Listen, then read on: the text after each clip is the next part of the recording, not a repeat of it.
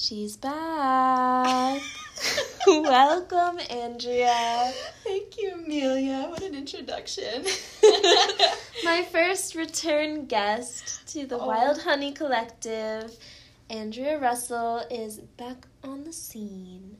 Hey. So, I've been thinking recently anew about what this podcast is about. And specifically this season have been exploring healing work as a practice that is cultural and collective and deeply relational in terms of where we are together in our society right now. Mm-hmm. And at the same time, so many of us aren't there, and that's the problem. Yeah. I'm feeling more divided as a part of this country than any other time in my life. And part of that is an awakening of political consciousness and social consciousness. And part of that is the fact that politically and socially we're being driven further apart. And so this question that each conversation I'm having on the podcast this season about healing work is about exploring how we make whole again the things that are all available to us to serve our collective needs.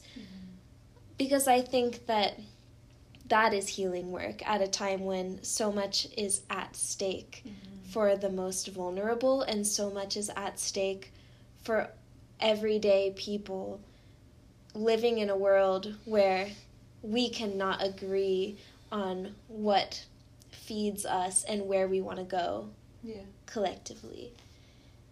And so I'm really excited that you're here because we are equipped to be speaking about the philosophical dimensions of where we are right now and where we want to be going and how we want to get there, which is primarily in the space of the body. It starts with the body, and that's where our conversation is going to keep coming back to. And in relation to what this podcast is trying to ask of all of us, I think that this question of how do we make whole again? What work can we do that makes whole again what we've ventured away from as a society, that can really feed the health and well-being and beauty of something that is intrinsic to us as beings in this earth. So the part that is wild in us and the part that can be alchemized from the raw material of our surroundings, be it honeybees making honey from the nectar of flowers, or humans making love and compassion through what on the surface looks like irreconcilable relationships, and exploring that collectively. So that is the vantage from which I'm coming in here to talk about healing work with you. Wow. Amelia, wow. I am so struck and impressed by the expansiveness of that vantage point. It's such a beautiful lens to be approaching things from, and I so admire the work that you're doing and cultivating that perspective, because at least speaking personally, it's so easy to get lost. I got a little lost. Sure, but also I can tell how intentionally you are holding to this. It's a vision. It's very visionary of you, and it's important to stay connected to that, because I know for myself, and this is definitely a part of my healing journey, it is so easy to get sucked into the specificities and particularities and really zoom into what sucks and get stuck there. And so this capacity that you so clearly have, this like artistic, and I don't mean that in the like aloof, removed from reality sense. I mean artistic and crafty, and like it's important that we have visionary, imaginary people to create and bring anew. So I just listened to On Being with Krista Tippett, the episode with Adrienne Maree Brown, which we had talked about her in the previous episode that you and I did together, and the previous podcast. And she talks about, like, yeah, the world that we're in, if I can try to quote her, is like, it's all a product of our imagination. Nothing is objectively true. And so these structures and these paradigms and these systems that we have in place are really just some agreed upon dynamics that certain folks put in place. And for just so long, that's, you know, it's what we're comfortable with. It's what we know. It's why, like, change feels so radical and shocking and revolutionary. Yeah. And it's the part of the purpose and the role of creatives to break those molds when they are toxic and harmful and inequitable, and to create something that checks that. But of course, it's all a very, like, messy, hairy process, and nobody knows what they're doing. Everybody's just figuring out as they go. And I think, gosh, I'm going all over the place here, but it really just so many things are pinged in what you were saying. There's so many places we could go. I know in myself, so there's this saying that I heard back in college from, I want to say it was a spoken poet whose name I forget by now, but she said, what's personal is universal. And I've always come back to that. It's such a vague saying that sometimes I question it, of like, but is that really true? Like, you could poke holes in that in so many ways, but on a fundamental level, this ability to hold on to our own truths and expand them and connect them and collaborate amongst each other to create this, like, universal truth, I think is healing, right? Yes. And I don't even know what it was that you said that pinged this for me. Maybe it's just because, like, I think this is part of my dharma, my purpose, is, like, trying not to repress any part of that truth, and really give space and honor, both psychologically and emotionally and physically, because it's all part of the same puzzle piece, like, to honor the beauty and the possibility and the immense joy that we need, that is, like, generative and keeps us going, alongside the shame and the pain and the injustice and all the things that just make us want to, like, fall into a puddle and die. Yeah. Right? Like, I often, like, I'm gesturing right now, like, holding these two things and everything in between it, because, like, Yeah, how do we hold all of it? And I've said this on the podcast before. It's a quote from Alexis Pauline Gumbs, who is, like, a Black futurist writer, just like Adrienne Maree Brown. Yeah. And she's like, the individual is a imaginary creation of, like, the power structure that makes us more easily extracted from. So, like, how can we hold it all? And we need new culture. Yeah, dude. I think when we think about, like, the really compelling question about what is my purpose in this moment right now, young people, old people, whoever you are, there are moments of passage and reckoning in your journey that make you deeply reckon with and tangle with this question of what is my purpose. And when you're thinking about it so individualistically, it can feel so insurmountable. Like, it is unique and personal to you, but it's also something that like the African saying of Ubuntu, like, I am because we are. Yeah. You can't make sense of yourself or where you fit outside of the collective cultural context in which you fit. Mm-hmm. And whether you like it or not, like, this is the culture that we belong to and that has grown us and that we need to confront and transform. And another quote that I love that has, like, I would put this at the very root of this podcast.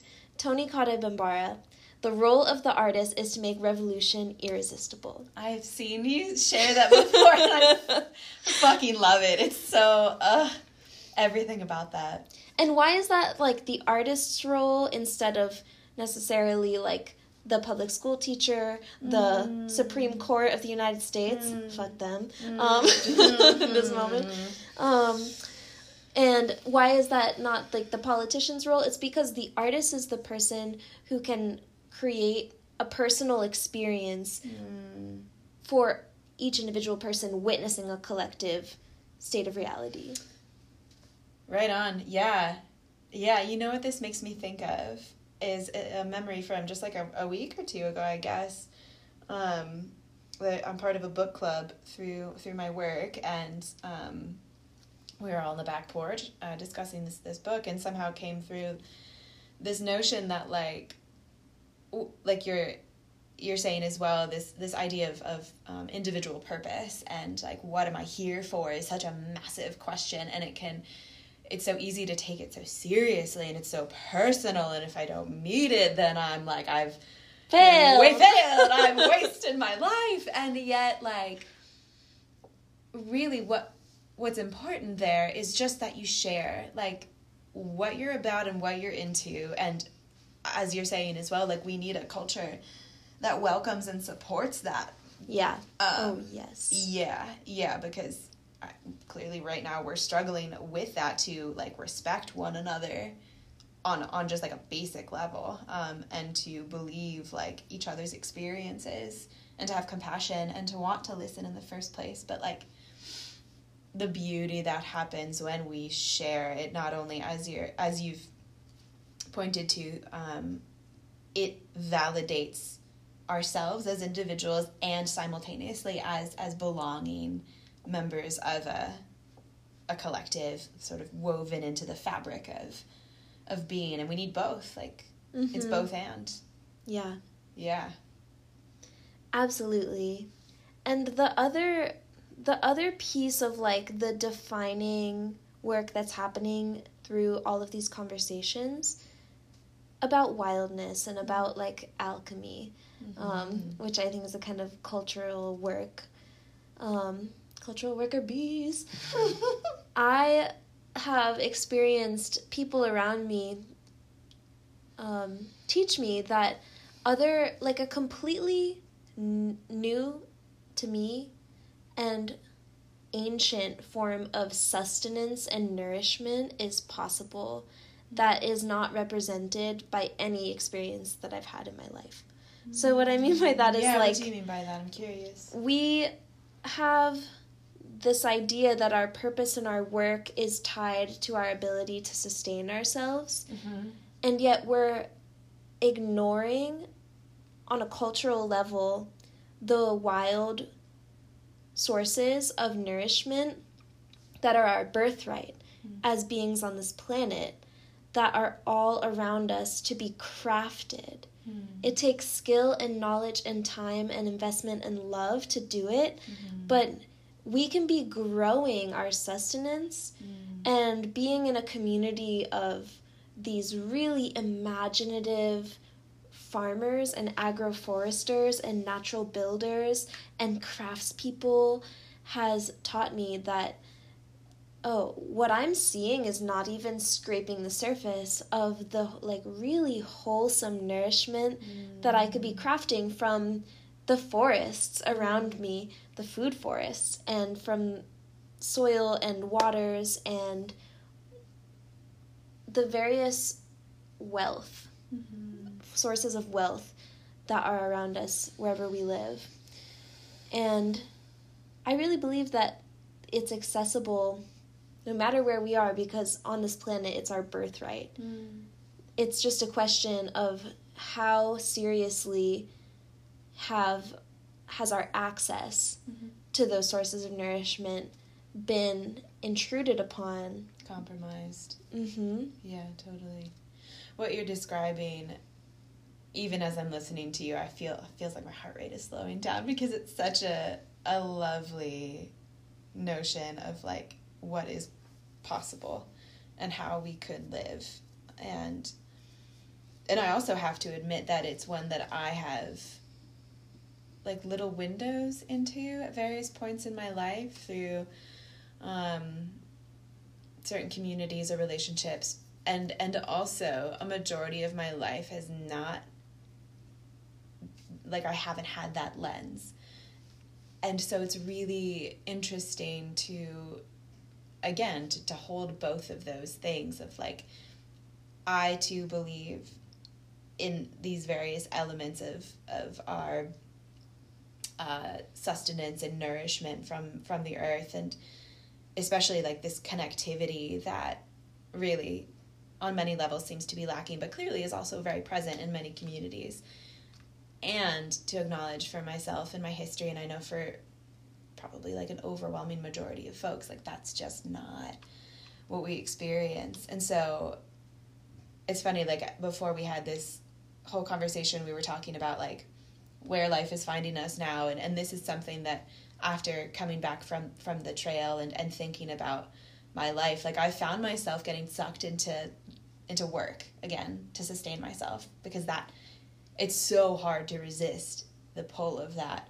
Yeah. And I also experienced all the side effects of that, and of course it's such a privilege to even like have this ability to step back and be like, whoa, what am I giving away for these dollars to participate in this game? And let me pump the brakes, slow down a bit, and consider like what might be other ways of tapping into that vision that you described. And as far as I can tell, it is in communities and in the groups and individuals who are like carving out that existence. Yeah. Which it sounds like you're very much a part of. Yeah. And I'm a part of the work grind that you're talking about. Like I work 40 hours a week for an institution, an educational institution, and I get to see every day the effects that it has on myself and on the students that are graduating. Like on the one hand, the 22-year-olds or the, adults who have gone back and done deep investigation into certain topics at the graduate level. These people have been equipped with a certain lens to really critically examine certain things about the way we're living, and yet, like, when you graduate from an institution like this, saddled with debt, the first question that you need to ask yourself is, how am I going to make money? And, like, how am I going to build a credit score? And, like, all of these things that we need to participate in. And so I resonate deeply with that and the duality of, like, occupying a space that is professional and, necessary for financial stability, and also, like, occupying a visionary space where it feels like we're practicing a recreation of what could be possible. Yeah, absolutely. And the cool thing is, I mean, I'm just thinking about, like, folks we know in the Harrisonburg community that embody and exemplify that on all different kinds of levels, like having to play that game of, because I at this point do kind of think of it as a game. Money really doesn't. I don't know, maybe if I was in a different position of life with a different understanding, I wouldn't think of it that way, but money feels like a game at this point. And especially because, like, I don't want to play anymore. No, I really don't.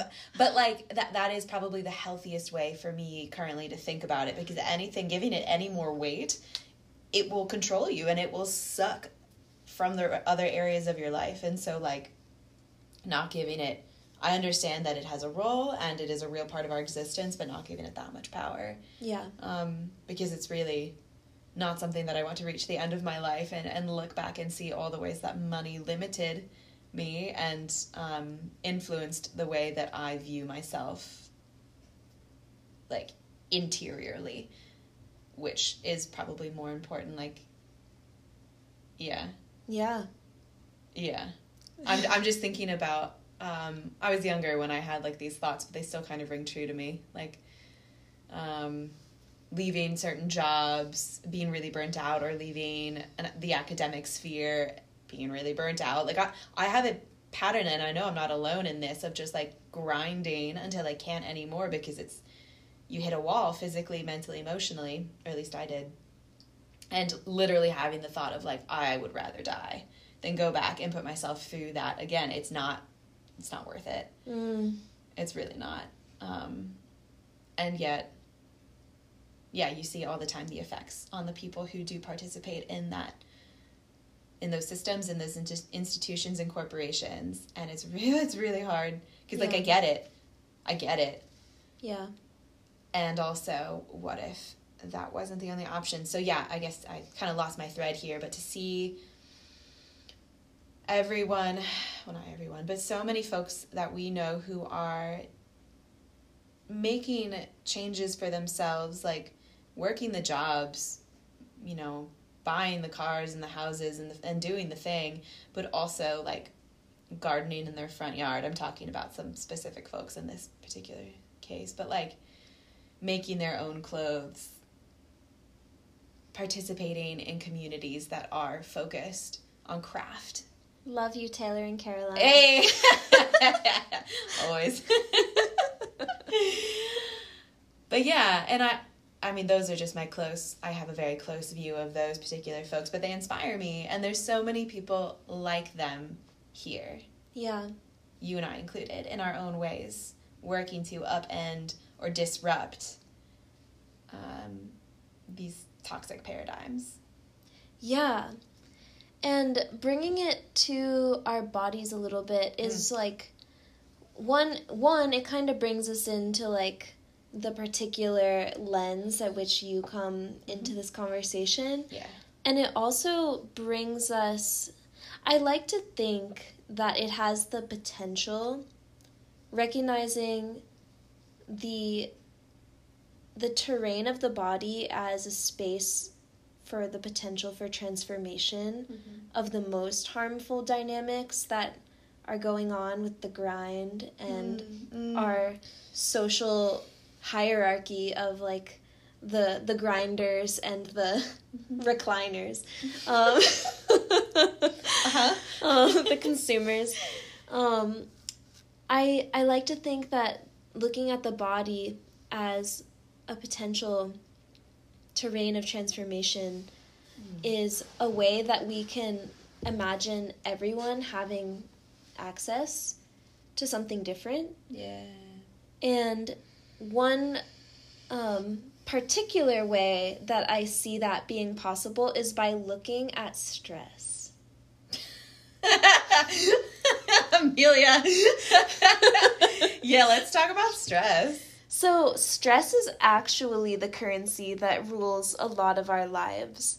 Regardless of if you are a working class single mother who's like basically the poster human for like, this is not fucking okay. No.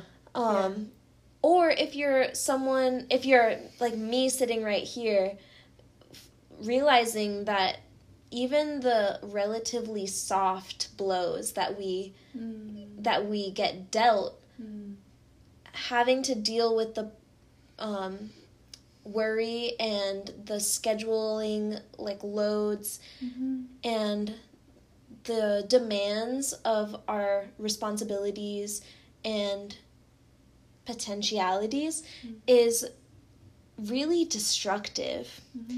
And on a somatic level, a level of the body, it is something that quickly starts to spiral out of control.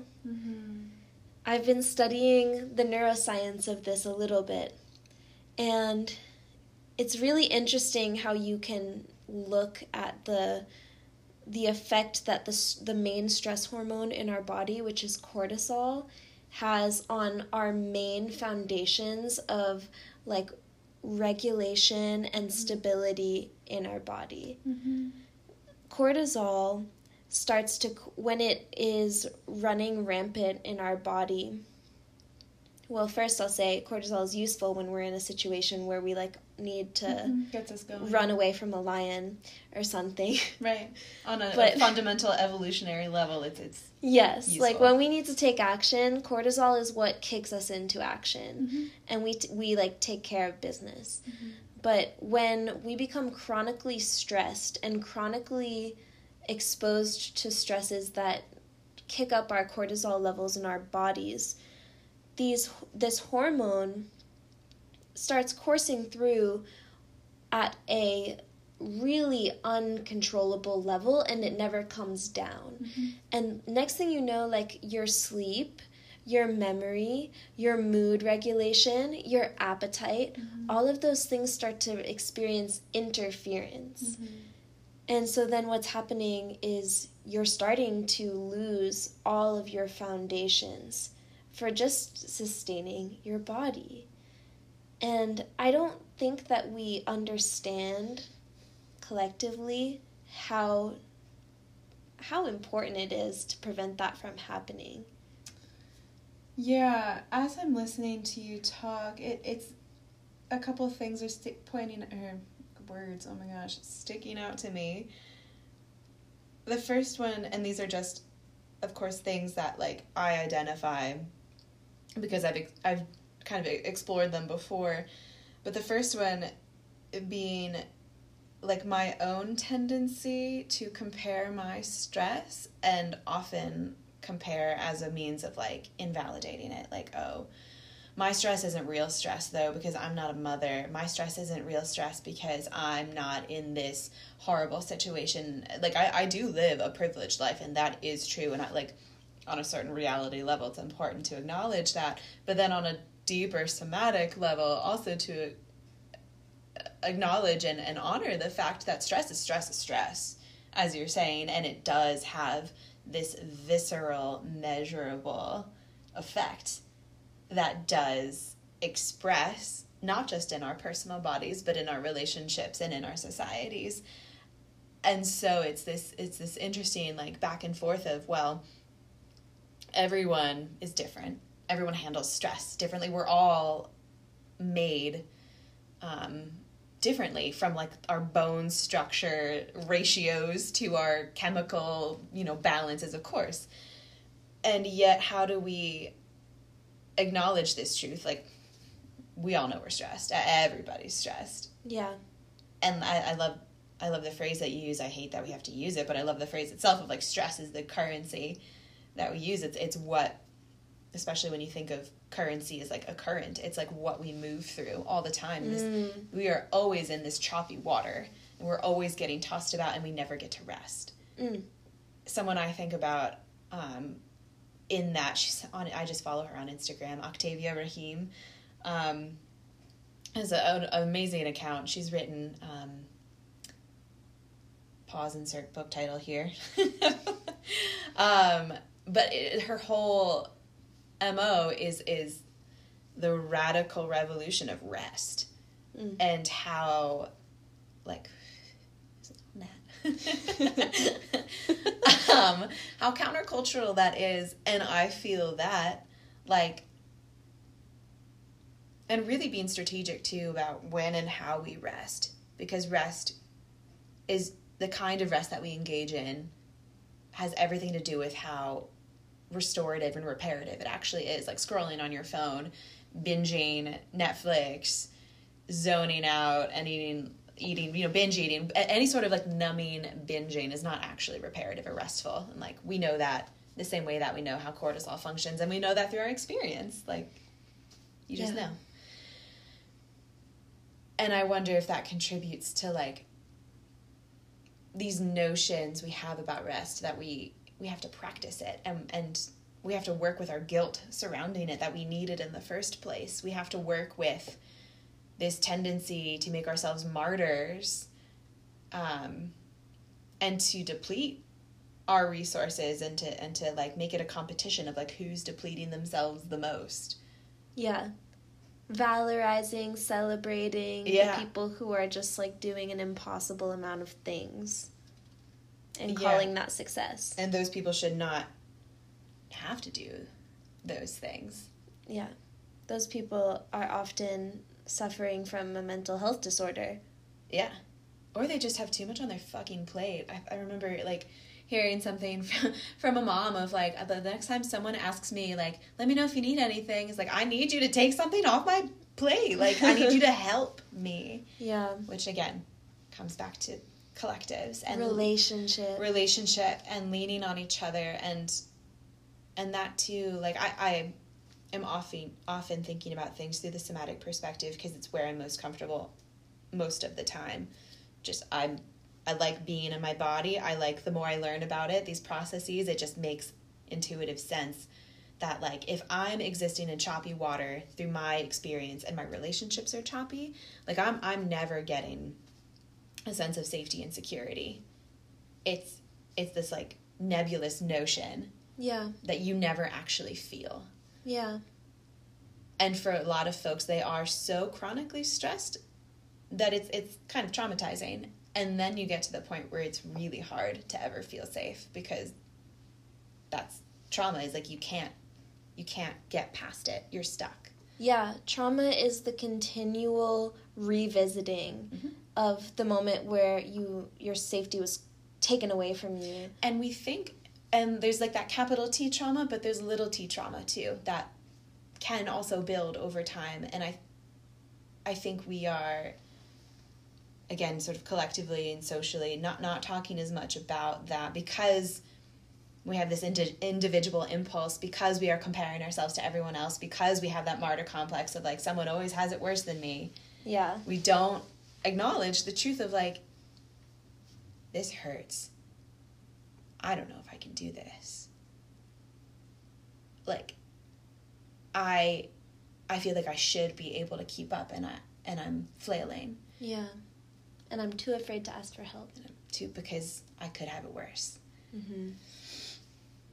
And the person that I need help from is also probably strapped. Is also just overburdened. Yeah. To me, sometimes it almost feels like sinister and diabolical, the way that all of the compounding stresses and like mechanisms of grinding people down into these like weaker humans functions to reinforce the existing power structures. And just to be really clear about the power structures that I'm talking about, it's like militarist, industrialist, capitalist, white supremacist, racist, like patriarchal social control. It's good to name them. Yeah. And clear. And I guess I would add like just like whatever kind of like ecological suicide we're embarking on. But to me, it almost seems like some master plan has been laid out to like get us from every direction. But that's just the way that natural feedback loops function. And sometimes I feel the same way when I study the body. It's like, how does every little piece function so intricately perfect to make life and to support everything that needs to happen in our bodies? Have you ever been in a science class and had that epiphany? They're just like, everything works together. It's insane. The body's a universe. And so what does that tell us? That whether we're looking at the universe or we're looking at the body or we're looking at society, everything builds on each other and they fit together. Life is always looking for points of connection to connect with, and that connection can be in a positive direction or a negative direction, but they compound.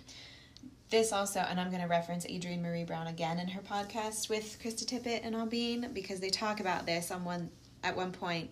Adrienne Marie Brown says, like, I love fractals. Mm-hmm. And this, the way that fractals tell us that, like, patterns repeat in nature, in our bodies, in the universe. Like, there are certain trends and tendencies that life loves, and it gives us a scaffold, a structure, a lens through which to understand what's happening in our microcosms, the tiniest sort of worlds, and then what's happening on a macro scale as well. Yeah.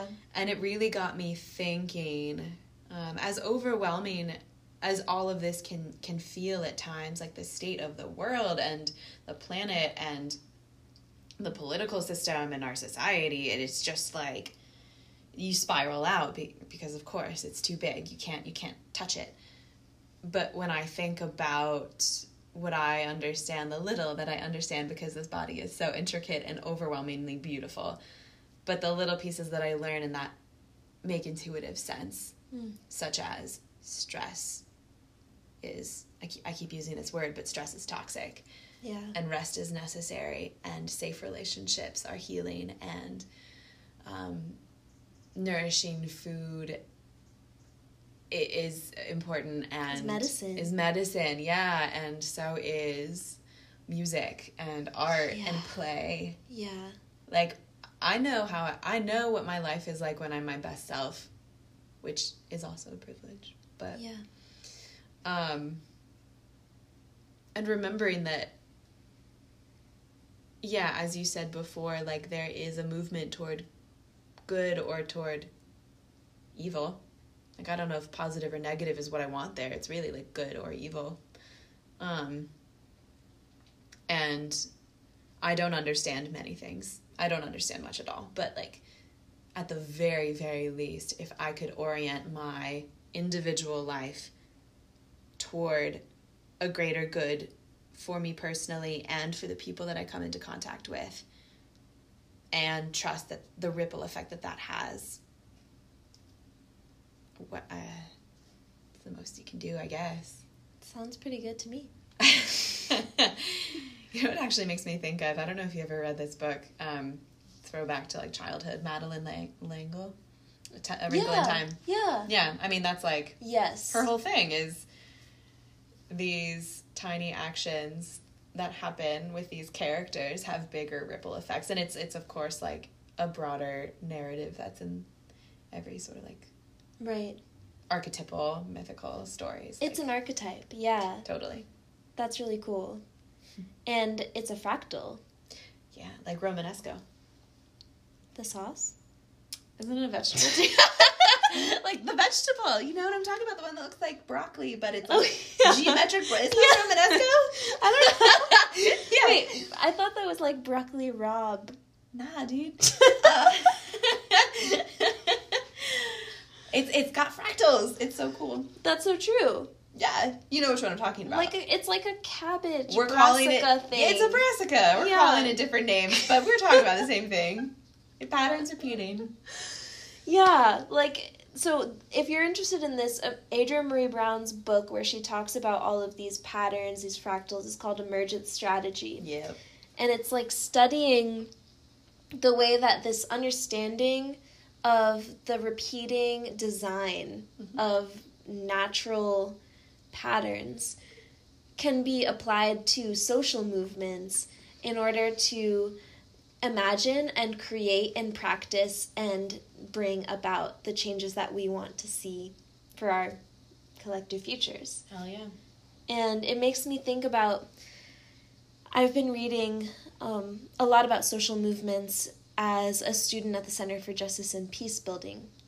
And in countless different texts, like I was reading Pedagogy of the Oppressed by Paulo Freire, I was reading Emergent Strategy by Adrienne Marie Brown, reading My Grandmother's Hands by Resmaa Menakem, and all of these books are kind of positing the same idea that we need to practice the relationships that we want to see in a liberated future as we are trying to build that future. Mm-hmm. And it can be very easy to look at the vision that you might have for change and be like, once we get there, we're going to change how we treat each other. Or like, even once we get there, we're going to bring in all those other people who aren't there with us yet. Yeah. But we need to practice on the small scale. Absolutely. The changes that we want to collectively see, because as Adrienne Maree Brown says, the small is a reflection of the large. Mm-hmm. And so how are you practicing the kinds of nourishment and holism and somatic intelligence that you want to grow into personally and for us collectively? Yeah, such a good question, such a necessary question. And I in this question, like, inevitably often feel very confronted by my imperfect humanity, right? Like, I love that you're referencing these different books and ideas, and also coming from, I guess, the perspective and background that I have, even minimally, but like, it's also very Buddhist, of like practicing compassion and being in the here and now and radically sort of offering yourself to, well, yourself and the people around you. And so to answer that question, something that has really since my graduate experience in the counseling program that I was in, just learning so much about my assumptions about myself and other people, and how limiting and distancing they can be, just trying to make more connections as often as possible, putting aside ideas about people, and as long as those interactions aren't actively harmful, attempting to leave a lot of space for mutual human compassion, i.e. like, you're doing the best you can with what you got, and so am I, with our limited understanding about what's happening. Like, you're a person, I'm a person, there's a baseline level of dignity and respect between us. Crucial. Yeah, and setting aside as much as I can, like, again, these assumptions about who people are and what they're about, because I'm often wrong. Yeah. Or those assumptions, even if I'm right, allow me to gloss over like key components of bonding because I'm so shocked by how we're different. And I remember a professor saying something to the effect of like, what scares me the most about the times we're in is the issues themselves, but it's also our increasing inability to be able to talk about them, to be able to meet each other, even in our differences. So that's something that really stuck with me and that I attempt to practice. But I have to acknowledge again that like it's hard. Yeah. It's incredibly vulnerable work. It's incredibly scary. And I often feel unequipped or ill-equipped. And so as much as I can, given the tools I have in my wheelhouse of down-regulating my nervous system through rest, through mindful movement, through nourishing myself the best ways I know how, like those are all actively parts of my practice as a person. Not to better myself for consumption, not to better myself for competition, but to better myself for connection. Yes. Yeah. I hate self-help, you know? Oh, I love self-help. I love it too. No, I love it too, but like I hate what it can become. Mm-hmm. You know, how it can pull away, like it can get so skewed and can become this gross, like... Oh, really gross, Yeah, which of course, like all these beautiful things have their flip side of just like, ew. Yeah. It's like that's maybe someone who has retreated too much into like a homogenous space of ideas and practice. Sure, and isn't in dialogue with the like reality that a larger group is living. Yeah. And I think we can all be guilty of that sometimes. Absolutely. And part of the reason that I'm studying conflict transformation is because I'm very wired towards like a binary way of thinking about like these people are with me or against me. These people are for the cause or they're against it. And in Paulo Freire's Pedagogy of the Oppressed, the argument that he's making is like revolutionary social change, if that's what you want, which he was working in a context where he was in the north of Brazil trying to educate, do literacy education for some of the most impoverished people of the country. And coming out of that context, imagining like the depths of that kind of poverty, which is something that I haven't lived or touched. And for him to say revolutionary social change doesn't happen until the oppressed themselves are the makers of the world they want to live in. They are in dialogue together, working to name their world in order to transform it. And that can only come from those who are oppressed. Wow. Not the oppressors, because any It's any education, it's like it's paternalistic, or it's just not going to stick, or it's serving an ulterior motive. Savior complex. Let me help you. Yes. So it's funny, the parallels, at least that I'm drawing from the background of counseling work, is very much the same. Of like you don't go into a therapeutic relationship, per my understanding anyway, with the notion of like fixing someone or helping them. Right. You are just a facilitator. You are there for them to find themselves. Exactly. Yeah. And if we don't own the changes that we want in our own lives, then we're not going to be the ones to carry them out. And isn't it funny, like as you're saying that, I can just like feel the resonance of that truth through every like scope that we're talking about it. It keeps coming back to like you have to have your ownership personally. Yes. In order to contribute to the broader scope. And yet we have this, at least I do, knee jerk, like, oh, it's so selfish. Yeah. Taking care of and investigating this like individual expression there's something inherently bad or wrong about it, which is worth exploring. And that's me and my stuff, and probably my family's stuff, and our culture's stuff, and right. But it's just interesting to hear that little voice pop up even as I listen to you talk, and I'm just like, fuck yeah. Yeah. And to me, I think about the next thing that he's saying, Paulo Freire, is like, I just finished this book yesterday, so... Oh, really? It's fresh in the mind. You're making me want to read it, it sounds... Read it! Okay. Read Pedagogy of the Oppressed. The next thing that he says is, like, for those who belong to the class of the oppressors, the way toward revolution and redemption is to abandon your class and to truly and genuinely and authentically go in solidarity with the oppressed, and to take up the cause collectively of the oppressed and like partner and build together.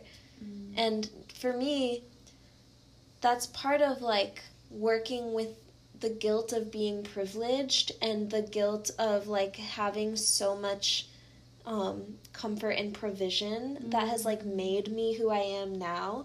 But like, okay, now I'm awake, and like I want to lend my efforts to the cause of liberation that is in defiance and confrontation of the white supremacist patriarchal power structure. The time has never been more inviting, I feel like, to do that. Because it's like, well, it is kind of destroying humanity's chance of survival. Mm-hmm. And, like, there's all of these incredible social movements that are magnetic to welcome people. We're at a time when people are being welcomed to do exactly that. Abandon their class and go join in solidarity with the cause of social revolution. Cultural revolution. Right on. And you may have to kind of assess, like, when can I take that step? Yeah. But that doesn't mean that you can't build towards it until you're, like, ready to take the leap, you know? Right on. Yeah. Ooh. Challenge accepted. Yeah, right. I mean, how can challenge not be accepted, though? I mean, like, everyone has their own pace of change and their own obstacles to change. And yet, I think we all also have this, like, intuitive sort of moral impulse to, like, contribute, again, to the greater good, to just, like, follow what feels right and good. And once you wake up, or once you start to get these glimmers of, like, what is going on, and the more you listen to people, especially the oppressed, it's hard to imagine, although I'm sure it's true that, like, there are, just as there is this movement towards social cultural revolution and participating and joining and abandoning our class, like a privileged class, there's also a strong resistance born out of fear and that's a whole other conversation. But all I'm trying to say with this is, like, there is a distinct and very sort of keen feeling, at least that I get, of just, like, once you see these movements happening, like, who am I to say no? How could I? Yeah. And really the question more so becomes, like, how will I contribute then? And building toward it, as you're saying, in a way that, like, makes sense personally, but continuing to build toward it and take those steps as I'm able, given the context that I'm in. And that in itself is a level of courage and practice of, like, continuously checking in of, like, all right, I don't want to leave myself behind. I don't want to, like, what's the word I'm looking for? I don't want to, like, continue these patterns of, like, shame and guilt, because that's not going to be helpful in the next step. And you don't want to, like, go out into the world and be like, I'm going to be Alicia Garza. Or I'm going to be, like, Angela Davis. And not be able to sustain the things that you, like... Totally. When you, in that moment of inspiration, you're like, I'm gonna do it. Yeah, how do we show up as ourselves and know that we're wanted as ourselves? You are needed. Yeah. And you belong right there. Yeah. I was listening to this woman named Jessica Lanyadoo, who has a podcast about basically, like, combining social change with astrology. Oh. I love her. And she was saying, like, this is a time... She was speaking in response to the dismantling of the Roe versus Wade protection of the right to abortion. And she was speaking about, like, this is the time to look in the mirror and think about what kind of action can you sustain. Yeah. It's really important to self-educate about, like, what can be done. Social movements are not new. Sure. There's so much that we can draw from.